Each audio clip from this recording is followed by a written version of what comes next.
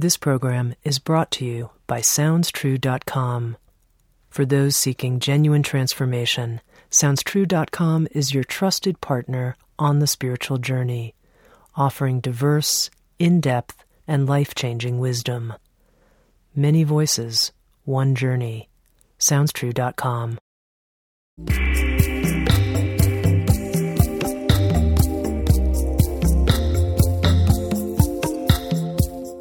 You're listening to Insights at the Edge. Today I speak with Rick Jarow. Rick is someone who has an interesting combination of credentials. He's an alternative career counselor and an associate professor of religious studies at Vassar College in New York, and the author of several books, including The Alchemy of Abundance, The Art and Science of Manifestation. He's also published numerous audio learning programs with Sounds True, including the Advanced Manifestation Program and the Ultimate Anti-Career Guide.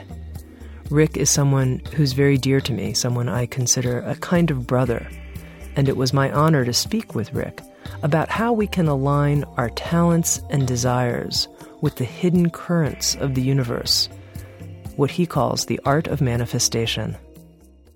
Rick, I think people in the Sounds True audience know you as the anti-career counselor. Right. And, at a time when so many people have either lost their jobs or are interested in changing jobs, it's a good time to explore what does it mean to have an anti-career. So what do you mean by that, the anti-career? Well, the anti-career started from my New York background because people don't come to New York to raise a family. All these people come to the city to create, manifest some career dream, and somewhere in the middle they would land in my office and want to figure out what went wrong. And so the basic polemic behind the anti-career was, don't crucify your life on the cross of the career. Don't let the working situation hang you up so dramatically that you forget who you are or why you came here. So it's a challenge. And it's a challenge to apply the intelligence of creativity and manifestation to the workplace so that one does not become a complete wage slave. Mm-hmm. Now, you use this term manifestation, and right. That's a word that has a lot of different meanings for people. Yes. I want to manifest. What do you mean by it? That's tricky, and all these words, manifestation, abundance, alignment, are really tricky terms, and people use and mean them in different ways. But from the technical vocabulary that I work with, technically out of Bhagavad Gita and Sanskrit language, manifestation was called vyakta, which literally meant visible. The aspect of the universe that is visible to the human being is that which is manifest. The white cloud, the blue sky, the green grass, the workplace, the train running in front of you, the cars, the food on your table, this is all manifest. And what is not manifest is what is in dormancy or invisibility.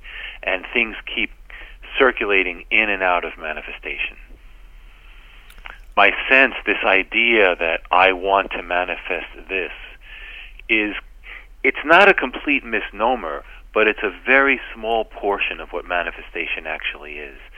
And I think it's been, I don't want us to go overboard and say a tragedy. It's kind of been a fitting tragedy, just as our economy is a fitting tragedy, that a lot of the rhetoric of manifestation has been hijacked by proponents of individual selfishness and greed. That's not what it's about at all, but neither is it about just giving up on the world and sealing yourself off. So manifestation, as I understand it, has to do with the intelligent and compassionate interaction with the visible world, and particularly, what visible world? The one that's put on your plate, the one that's been given to you. Mm-hmm. This, I think, particularly in the United States, is so crucial because so much of our spirit and so much of our force has been about moving ahead and kind of erasing where we come from. But the process of manifestation really encompasses the timeless end time, and past and future, and the need to acknowledge where we came from, who was there. I think this is really crucial.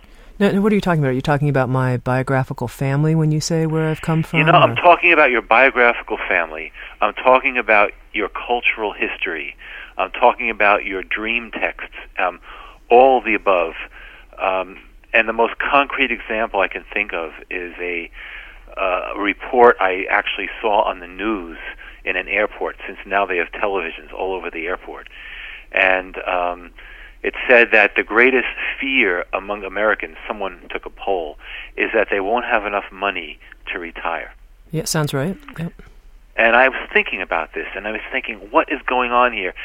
Still, we're one of the richest countries in the world. Still, we have huge resources. Why this huge anxiety? And the one thing I could think of was, if you are not rooted, reconciled, connected to the ground upon which you stand, you're always going to be going someplace and anxious that you're not going to be supported.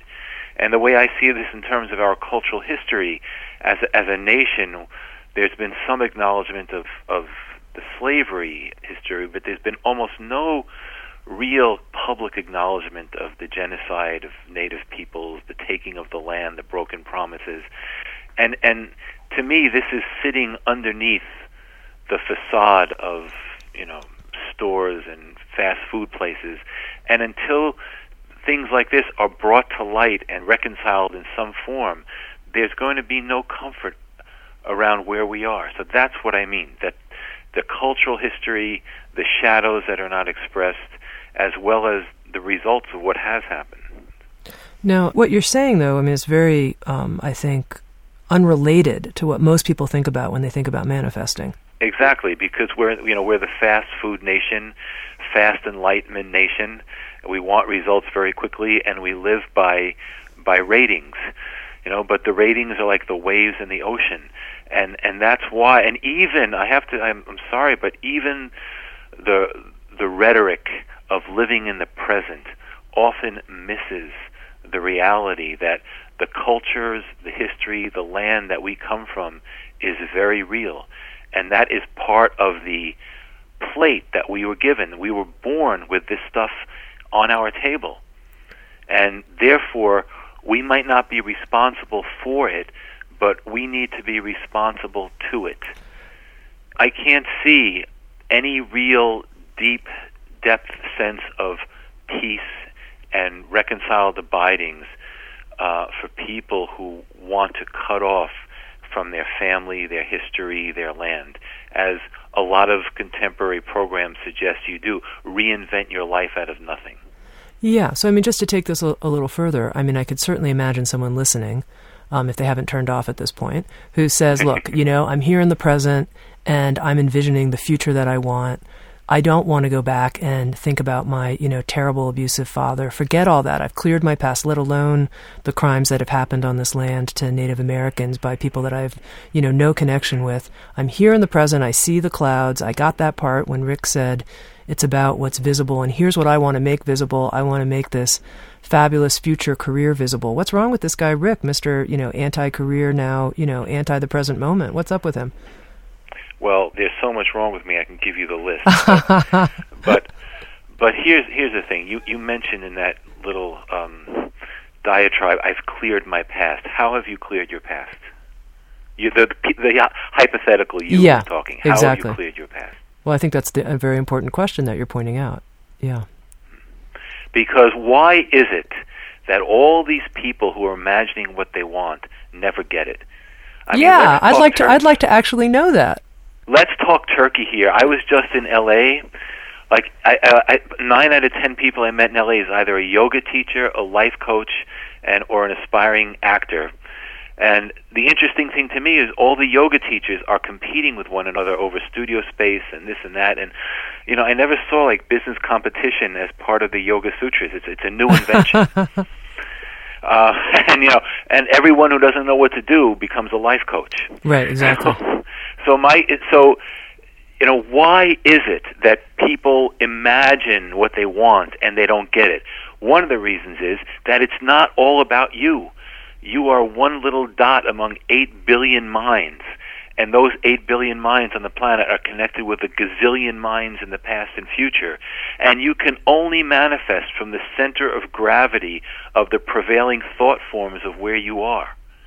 And so if you're living here, you have to contend with all the thought forms of the past and future of this land and work with it, because you really can't step out of history. Even if you are out of history, if you're an enlightened Krishnamurti or someone like that, you still have to work within history and language. So that's one reason. Another reason why people aren't getting what they want is because they don't know what they want. Most of the things that people say they want are reactions to cultural propaganda. How many of us have really done the work and dug deep into ourselves and talked to our contemporaries, our families, and our friends, and really come out with, what do we want? Because what I want has to be in relationship to you. In LA and every place else, one of the first things people learn in manifestation is to manifest parking spaces. But what if someone else needed that parking space more than you? What if someone really needed that space? So without some kind of ethical underpinning, without some kind of community connection, without some kind of we, the I manifesting what I want is almost satanic. Sorry, but I'm getting dramatic. It's okay. Keep going, man. Keep going. I mean, my working definition of the devil is the private pursuit of happiness, because it's going to lead to amazing misery. You'll be King Midas. You'll have everything you want. Everything will manifest right in front of you, like Tom Cruise at the end of Vanilla Sky, and there's no other. It's the ultimate loneliness. It's the ultimate opposite of being one with everything and everyone. Okay, but so here I want to manifest different qualities in my life. I don't know what other people want. Can't I just figure out what I want? I mean, how do I do this in relationship with others? That's a really important question, Tami. I think that's one of the crucial questions, and I think that's one of the crucial errors that people are making. That even if you are exiled onto a desert island forever, there will be thousands of people manifesting in your mind. There's really the idea that I'm going to introspect and discover an answer and then come out and tell the world kind of flies in the face of reality. In fact, careers are created through relationship. Life paths are created through meeting people. Any career professional will tell you that you should put 20% of your energy into sending out resumes and 80% of your energy into making personal connections. So I would argue that manifestation is revealed in relationship, and that is why when we do our manifestation work in workshops and circles and so on and so forth, it's not enough for someone to say what they want. It's much more powerful if you can say what you want and someone can listen to you and give you feedback. And then we have something that can grow. Okay, but still, help me understand. I want to access an inner dream. How is it that I'm informing that with other people and the way other people are in my life? And all right. First, I wasn't being completely fair. There is definitely a part of accessing an inner dream, a part of our responsibility of getting clear about what's important now. In things like the Ultimate Anti-Career Guide, I assign that to the third chakra, to the sense of taking the responsibility of being clear about oneself. But then the next step, which I assign to the fourth chakra, is taking your dream, taking your idea, and putting it offering it to your community. And whether it's your community of investors or community of supporters, the people who are interested in your product or your service, there's both a dream and a community action. And I have met hundreds, so I assume there's thousands and thousands of disgruntled people living in basements and attics all over the world who complain that the world doesn't understand their genius and their vision. But the fact of the matter is they've done very little to help the world understand. So yes, you have a dream, you have For the Greeks called it a daimon, an inner spirit that is pushing you toward a destiny. But that destiny is always collective. It's always interwoven with others. You can't get born alone. Mm-hmm. A vision can't get born alone. Yeah, I remember from the Anti-Career Guide, one of the things you said that really stuck with me, that a marketplace is your community. That if you have products you want to sell or whatever, you're going to sell them to a marketplace. That marketplace is, in a sense, your field of connections. Right. And I think that the real innovative, evolutive potential in our time and the greatest challenge is the rethinking and regenerating of community. This is where evolution can happen. Aurobindo saw that. It's not, Rick Jarow's idea. And this is my point about manifestation. The energy of manifestation, the energy of evolution, the energy of awakening is flowing through all of us like a tidal wave. And we each refract a piece of it. And if we can share it in an evolutive and synergistic way, we may find a way through these times instead of everybody getting up on a soapbox and telling, their vision. Mm-hmm. Now, when you think of the reinvention of community, I know that means a lot of different things to different people. What kinds of things does it mean to you? Okay, here's what it means to me, basically. Community has been a very scary word because historically we have seen communities destroy individuals. And still now in my trips, I make frequent trips to Eastern Europe to work, and I see all the old houses where people were afraid to put anything bright on their door because they didn't want to be noticed, because the police would come. Mm-hmm. We have on one hand the history of communal tyranny. Not only fascists and communists, but historically the community has put scarlet letters on people, not let them express themselves. On the other hand, the fallacy of individualism has revealed itself in people bopping around the freeway in California and LA just wasting gas, that you can't just create your own world. Mm-hmm. So on one hand, we have our commitment, historical, cultural commitment since at least the Reformation, to the freedom of the individual. On the other hand, we have the recognition that the individual needs others. So I see the challenge, the regenerative challenge, is creating communities that do not suppress individual freedom. And that's, because the two have been an anomaly. The two have never gone together. Have you ever participated in such a community that doesn't suppress individual freedom? I've participated in a lot of communities, and most of them have been failures. And so I've learned from those failures. I don't know why not? Let's lay it all out. Let's go for it. The Hilda community that I was a part of in the 80s, these people bought land, and before that community got formal, there was an amazing collection of people who used to come every Thursday night to St. John the Divine's Cathedral and jump up and down and share stories and meditate. And during those years, I remember living in New York, I moved about 6 times. I never had to call a mover because there was always someone who would help me. However, the minute things got organized and formalized and fear-based and people got on the land, the first thing was this community needs morality. Well, whose morality? What does that mean? It means no same-sex couples living together. It means all this kind of stuff. And the whole thing just blew up. The whole thing imploded. And it imploded in the most what's a good word? Unseemly but appropriate way possible, which is Hilda's own children, not her biological children, but the people who she brought up. They kind of led the charge of rebellion. So I've seen things come and go and fall apart.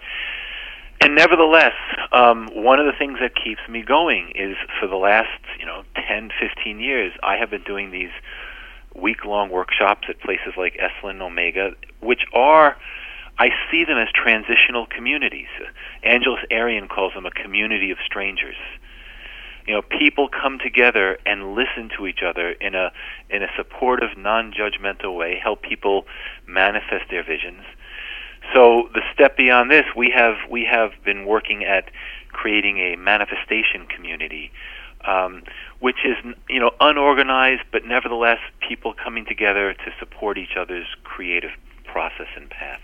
This is the place where I think work has to be done. Mm-hmm. And one of the big pieces is the issue of leadership versus control. Mm-hmm.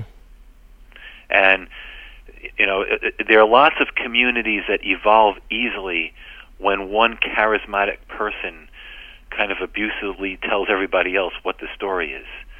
But to me, those are the retrograde communities. And the real challenge, and I think it started with the formation of the United States of America through the Iroquois nation, is coming into council and learning processes of decision making and living together that are not necessarily top down. And it's very hard stuff. I can imagine someone listening to this and thinking okay, I thought I was going to hear about manifestation, and now I'm listening to sort of hippie talk about community. How is Yeah. Hippies have not been able to organize anything. Okay. How is this going to... But you know what I'm saying. We're talking about land and people living together and being themselves and, It's not about living together. I think that's one thing. That the communities of the future are happening on many... you could argue that Facebook has become a futuristic community. People don't have to live together to work together. I think that's very, very important. But people need think tanks and places to incubate and manifest their higher visions. So for you see that to think about manifestation and take it seriously without considering this question of community and who's my community, there'd be like a missing piece if you don't put those two things together. Yeah, that's a nice way of saying it. And in a way... I'm giving it voice because I don't think it's been sufficiently recognized. Yeah, I agree with you. If I just have my thing and I have my audience and you have your thing, you have your audience, the bonfire of vanities, everybody's playing to the audience. And they have to keep playing harder and harder because what everybody really wants, which is heart connection, is missing. And then because people aren't getting it in many different ways, then they fixate on romantic relationships like this is my be-all and end-all, I need this, I have to have this. So we need ways of working with each other. And by the way, a business can be a community. I think one of the great engines of transformation in contemporary society will be and is small business, because the small business leader has the opportunity to create a culture. Mm-hmm. Like the dogs, it sounds true. Yeah. Yeah, it's true. There is one sitting next to me as I'm sitting here in the studio, a small Cocker Spaniel.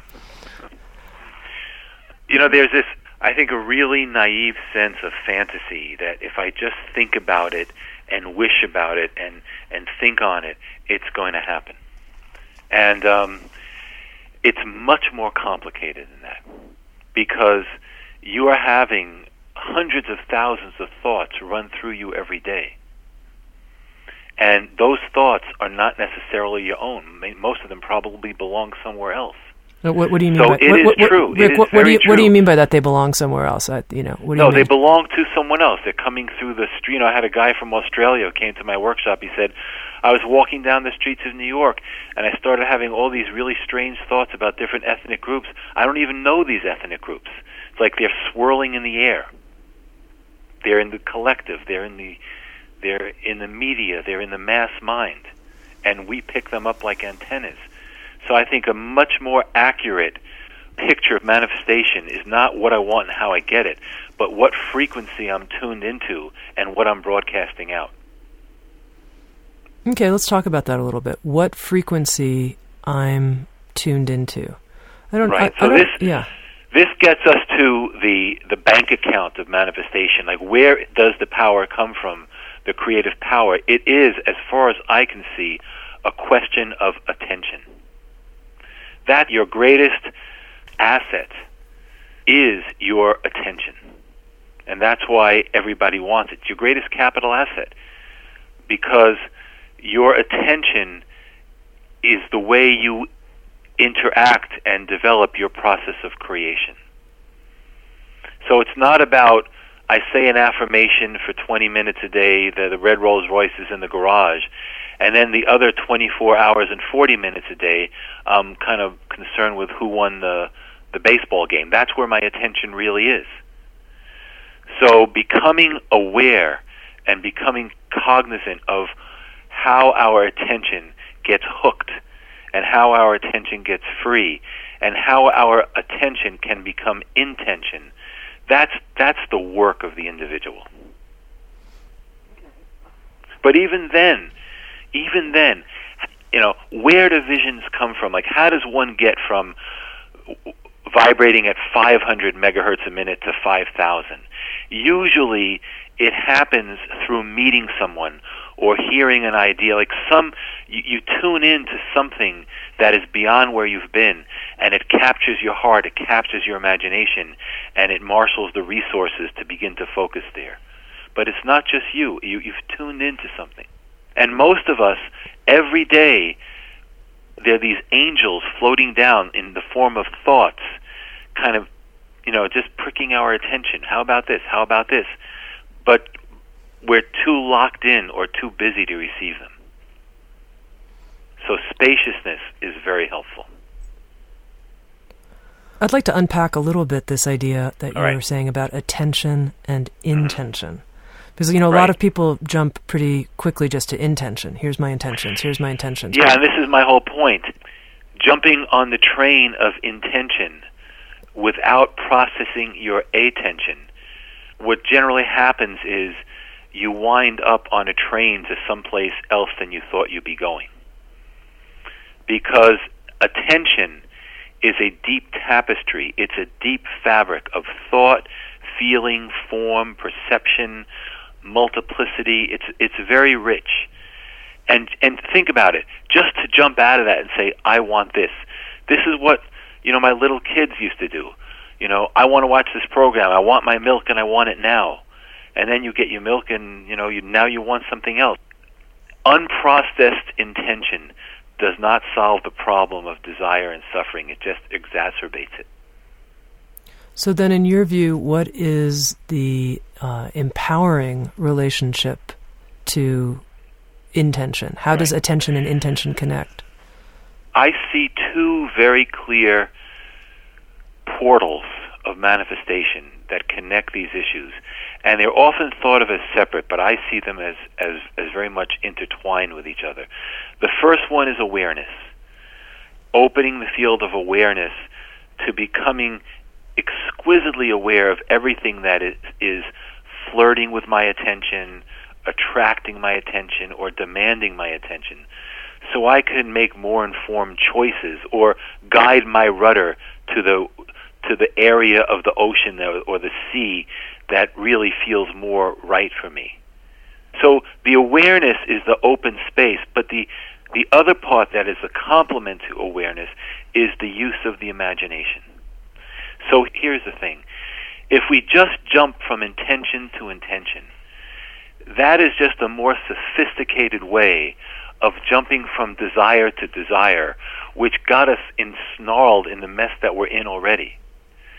However, if we can open spaciously in awareness to what is really attracting our attention and what's really demanding our attention, which is often painful, that's step one, which is very much correlative with the first of the, in the Buddhist tradition, of the Eightfold Path, which is right views.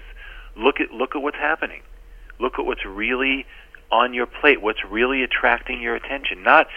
Don't go away from what's attracting your attention, escaping into something that you want that's not going to really deal with who you are. So that's step one. Step two is, once you have a sense of what's attracting your attention, whether it's your indebtedness, whether it's your sexual depravity, whether it's your business, whatever it is, can you open the closed, clutching claws of judgment? Can we release the judgment around it Because here's the alchemical metaphor, Tami. The human being is living suspended between opposites. North and south, east and west. Should I eat meat? Should I be a vegetarian? Should I vaccinate? Should I not vaccinate? Should I start a business? Should I go to China and we're suspended between opposites. If you're too shallow in the intention field, you just jump onto one side and then the other side drags you back. If you can open the field of awareness, which I would define awareness as generous patience with what is. If we can open that field and allow ourselves to literally be torn, suspended, open, broken open by the tremendous attention dramas and oppositions and realities of our lives, then what can be born is a healed vision, and that's what I'm looking for. Not just, I'm having problems with money, let me envision myself having more money. That's not going to get to the root of what caused the problem in the first place. But if you can be deeply aware in all the ways that money is attracting your attention and release all the ways you think it should be, and the trust in the basic goodness of the universe allows the birth of a healed vision around money. Not only how would I be more rich, but what would it look like to be healed, for my community to be economically healed. That is a vision that can draw you into intention organically and not from a superficial ego platform. Mm-hmm. That's good, Rick. That's really clear. One of the things that in the beginning of our conversation you talked about was how you can't just ignore your personal history or your cultural history. And you even mentioned, the land, what's happened on the land where you are. Right. And, I'm curious how that plays in. Why even, bring up this issue of the land? That's a really good question, and I wish I had a really good answer. I think, I don't know if his work applies as much for America as the rest of the world, as the European world anyway. But I think Bert Hellinger has a good pulse on the power of ancestry and things of this nature, where he says, Hellinger, the Jesuit priest who does the family constellation therapy. I've heard of his work, yeah. He spent years as a missionary with the Zulus, and that's where he kind of understood the power of ancestry. But he says something which I think is very pertinent. He says you can move to a new country, you can change your name, you can build your own castle, but on some level deep within, you're always trying to heal something from the family of origin, from the culture. So the land that we live on, the history that we come from, I do not advocate drowning ourselves in it and making that our be-all and end-all, unless that's your particular calling. But I feel there is a richness in that needs to imbue our own work, so we have the blessings of our predecessors and don't pretend that they're not there. To have the blessing of your predecessor doesn't mean you have to follow or do what they did. But if you learn who lived on the land before you, if you learn what went on here, if you know the flowers, as Gary Snyder puts it, you suddenly have a whole different level of support. And you begin to notice. I spoke to a group that started a little community, and they propitiated the spirits of the land. And I said, how do you know the spirits listen to you? They said, well, when the foxes started coming back, when the water started running again, we knew that we were doing something right. So the Greek kind of vision of this was that there are many different realms of divinity, and you have the freedom and the right to go toward the one that you're aligned with, but it is a mistake to ignore the others, that everyone should have their due. So how many times I've been in India in front of my friends, the kaprewala, the cloth salesman, before they eat or tea, they always throw a little bit on the ground, just to offer it to the earth, to offer it to the birds, to kind of move into a greater sense of community. I think the greatest offering that is not acknowledged is the offering of attention. If we just paid more attention to the land we lived on and the people who came before us, we might start having a lot of good ideas. You know, I have a colleague who is a writer, and his father was a publisher. And so when he was growing up, he kept saying, I'm not going to publish books. I'm going to be creative. I'm going to write them. So he wrote a lot of books, but none of them sold. And at some point he said, maybe I should kind of listen to some of the ancestral knowledge about how to publish and market books. Maybe that could work with my writing and not against it. Mm-hmm. Now, there are places where tragedy has occurred and where the land is marked by that tragedy. And my sense is that if we are part of that land, our job is to help release the spirits that are still trapped and to help transmute that into a peaceful situation. A friend of mine was walking on the beach in Malibu, and he came upon the most unworldly stones I have ever seen. Like, these stones they looked human, they looked like heads, but they were rocks. And when he tuned into them, he got a very clear sense that these stones were from the Chumash. And like he said, people think the Chumash, the tribes are extinct, but they're not. They're living in dreamtime, and they have a lot to share. So it's basically, this is the same issue as finding ways of connecting with ancestors or with luminaries from the past. It's not that we want to go backward, but we want to be at least translucent enough to allow these forces to imbue our work with their richness. That way it gets us out of the ego thing that this is my work, this is my vision. Mm-hmm. Think of someone like John Seed, the eco-activist, who literally sees himself as a manifestation of the rainforest. And that has empowered amazing work. Now, what do you mean by that? A manifestation of the rainforest? He doesn't see himself as a human being. He says, I'm part of the rainforest, I've taken the form as a human, but I'm here to represent the rainforest and its interests. Very interesting. And a lesser, more believable for some people manifestation. This is a woman who told us a couple of weeks ago at a workshop. She said, look, I can create all the goals and action boards and lists that I want. However, when I feel that I'm responsible to someone, when I've made a promise to someone, all of a sudden I'm able to do what I wasn't able to do before. Mm-hmm. Now, I'm curious, Rick, if you put some of these ideas together and answered a question that the title of one of your Sounds True programs poses. It's called The Beginner's Guide to Finding Your Perfect Job. Right. Now, granted, you recorded this program with us a while ago, and I'm sure your thinking has, in some ways, has roots in what you said before, and in some ways has changed. Right. How could you put some of these ideas together to help someone who might be listening, who says, I want to find my perfect job? Let's do that. The one, I have to just add a couple of things here. Yeah, please. The one thing that we did not discuss, which, again, it's not necessarily individual, but it's very crucial to creating any type of viable work in any economic situation, and that is to come down to your own basic sense of well-being. Whether we call this abundance, whether we call this radical trust, whether we call this authenticity, I see 4 spokes on a wheel of manifestation, and one of them is well-being. And by that well-being, I mean developing the sense, or uncovering is perhaps a better word, the sense that it is completely all right and viable to be me. That I don't have to become someone else to enter into the workplace.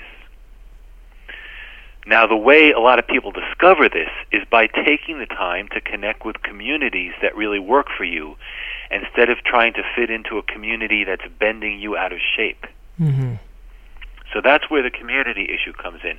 Where are the communities? And by communities, I do not mean kind of hippie communes in the forest, okay? A business is a community, an institution is a community, a meditation center is a community, and most of us, I think, healthily will belong to many intersecting communities. But where are the communities that will recognize my talents and abilities and give me the space to explore? The communities that want my best and don't want me to be a copy of whomever. So step one, well-being, really come from the sense of well-being. And step two, go into the communities of the past and future, the ancestors, the friends, the land, that really support me, that allow me to be who I am. If people are more sensitive to the land, you'll see that there are places where you definitely feel you belong and places where you're always barking up the wrong tree. So we move from well-being to social affinity, and from the community and the social affinity that allows us to be ourselves, then we can begin to incubate intentions. And there are different levels of intention.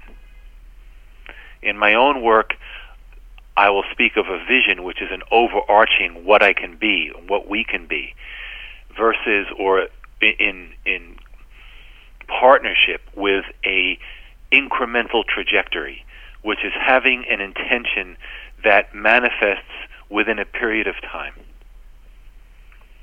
But notice that intention is not developed in a vacuum. It's developed with others giving you feedback. It's developed until it's really solidified in yourself. Mm-hmm. And then the question of communities in large, which is, and this is really important for any product or service, which is how can my talent, my dream, my vocation, how can my thing help the people around me? Where is it of value? And one example of this, and I don't think this is just clever marketing. I think this is a real example of the upaya of intention, if you will, the skillful means of intention in communities. Someone like John Kabat-Zinn, who, he could have said that he could have been a Buddhist meditation teacher. He could have been a molecular biologist turned yoga instructor. But at some point he said, who's my community? The medical people. They really don't want to hear about Buddhism, but they really do want to hear about stress reduction.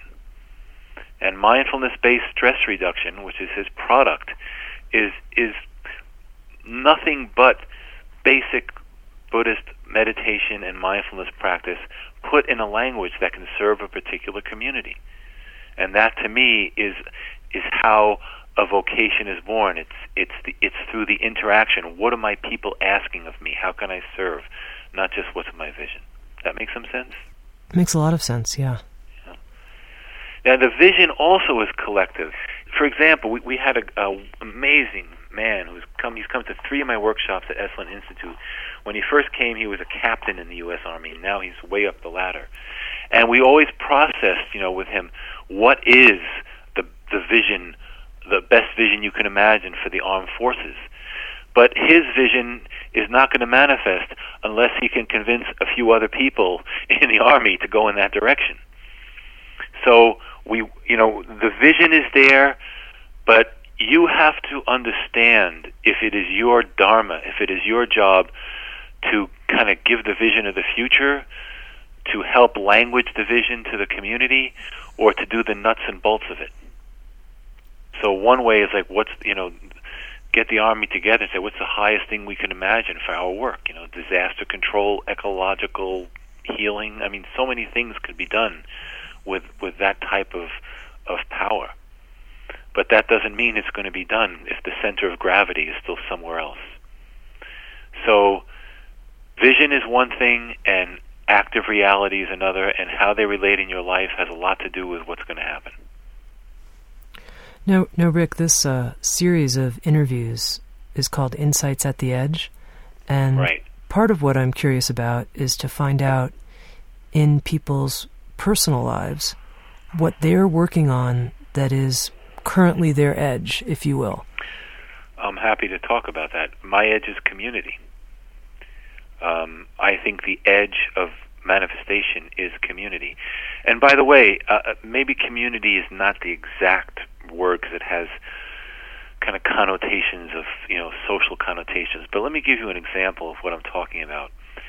In just about every major holistic center that I have worked with, the weekend workshop format is shrinking and shrinking and shrinking, whereas the ongoing learning format is expanding. People want to learn something over a period of time with other people, as opposed to just getting a shot in the arm, because people want the learning community.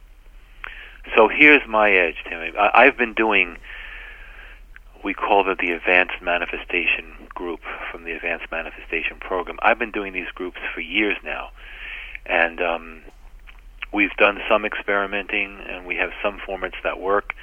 But the edge for me is to help birth, not live-in communities. I don't think that's necessary or helpful, but to help birth venues where people can come together and incubate their highest creative visions, bounce them off one another, actually accomplish something in a way that is holistic, synergistic, and fun. In order to get to that place, I have to, and here's my edge, in order to get to that place, I have to relinquish some hierarchical and financial position. That's what's become very clear to me. You mean in order to be part of some ongoing group like this, you're not going to be able to like swoop in and get paid the way you used to? Right. And it's not going to work if it's coming from the top down, whether I'm at the top or anyone else is at the top. Mm-hmm. It's going to work when enough people, which doesn't mean that people don't take their expertise and really work it, but I think it's going to happen when there's a sense of synergistic sharing that's making everyone more creative, and where people really are encouraged to take that creative responsibility. So the way it's manifesting in our group, and we're having this ongoing discussion, instead of just having, like, we meet together once a month and Rick does a meditation and people talk and we incubate projects, what if we met more times, and what if at one point Rick would do a meditation, another meeting we do open space technology where everybody would present things that are really working with them, another time we come in and present, work with storytelling and movement. In other words, have a lot more participation. Now, this is an edge for me, and an edge is a place where you can fall off very easily. Yeah. But my sense is that, let me give you another example of what I'm talking about. Maybe this will be helpful. When I look through the catalogs and go online, all the places where people are speaking, I rarely see a place where there's dialogue. Even at conferences, it's, X, Y, and Z get up and they say their thing, and then they ask questions and everybody goes home. Or, Joe Hill gets up and talks about the environment, and Mary Morningstar gets up and talks about healing, and then come to this workshop, come to that workshop. And to me, that's the old format of somebody, kind of telling the audience how it is. I would love to see a venue where some of these people would get together and publicly speak with one another and really work at generating and birthing what the new world is, because I think that's how it's going to happen. That's how the Constitution happened.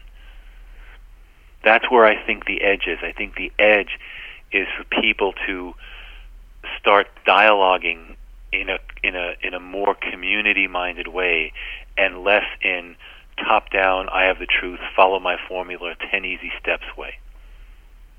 But it's very tricky, because if you look at blogs where this is, the other side is, if everyone just comes in and gives their 2 cents without even thinking about it, that kind of waters it down to the lowest common denominator. So it's an edge, and that's the edge I'm on, and maybe I'll fall off it, and maybe I won't. I'm sure that, you've thought about this as being the manifestation teacher, leading the right. group, blah, blah, blah. Even if you're stepping into more of a collective type of process, you're still right. the leader of the manifestation group and teaching these courses. Right. That, you have to ask yourself, have I manifested in my life to the level, or, how do you look at that? How do you evaluate your own level of manifestation? That's really good. And I think the beautiful thing about this question is that everyone has to answer it for themselves. So how do you answer that for yourself, is my curiosity. That's really good. Peace, freedom, kindness, patience, and generosity are what I'm looking for. And it's interesting. I used to see it as my freedom is the absence of anxiety. Like I don't need money. I don't want money. I don't not want money. I want to be free with money. I don't want to have to be anxious about money. That would be my freedom. You see, not how much I have. Likewise with a relationship, likewise with my house or my car. And so one barometer for me is the absence of anxiety, but the other one that I've really tuned into recently is the ongoing feeling of and manifestation of kindness. Because kindness to me is the overflow. It means that I'm full. And to me, the fullness is being the witness of the divine grace happening at every moment. Being the ongoing present witness of the unfolding of miraculous reality. And to be so present in it that I can be there whether you are in your penthouse in New York City or whether you're dying of cancer in the hospital. That I want to be there with you with an open heart. That's what I'm going for. So the process for me is every day to be really conscious of what triggers me and what closes my heart, and to understand that, to breathe through that, and to understand that I can let it go, because walking around this world with a closed heart it just didn't do me any good. And when I mean a closed heart, I'm not just talking la-di-da. If I can give you an example in my life, I used to be very afraid of dying. I was obsessed with death. I read books, I wrote books, and reincarnation, non-reincarnation, and all of that vanished when I finally allowed my mind to sink into my heart. It turned out it wasn't death I was afraid of, it was the split between the mind and the heart. So my job, as I see it, is ongoing sadhana or spiritual practice. What connects that with manifestation is my fervent belief and conviction that if this cannot happen in the walk-a-day world, where can it happen? So I'm very serious that someone asks, what is your practice? I'm totally serious that my practice is every day. Is the water boiling over on the stove? Is my daughter falling and scraping her knee? Is the rent getting raised, or someone getting thrown out of their house? Or the everyday, that to me is it. Yeah. And Emerson had a beautiful line which I carry with me. There are two lines I carry with me that I'd like to share. Emerson said, "I am defeated every day, but to victory I am born." And another line that's really touched me is from the movie, Mickey Lemming's movie of Ram Dass Fierce Grace, where Larry Brilliant, the doctor and devotee of Neem Karoli Baba, says the amazing thing about being with Neem Karoli Baba was not that he loved everybody, but that when I was with him, I loved everybody. That's the abundance. So, Rick, I could talk to you for a really long time, but I think we'll close it here.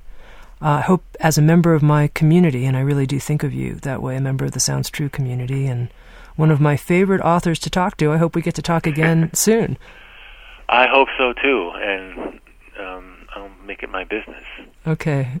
Thank you. All right. Wonderful. Okay, thank you. Thank you. Right. Bye-bye.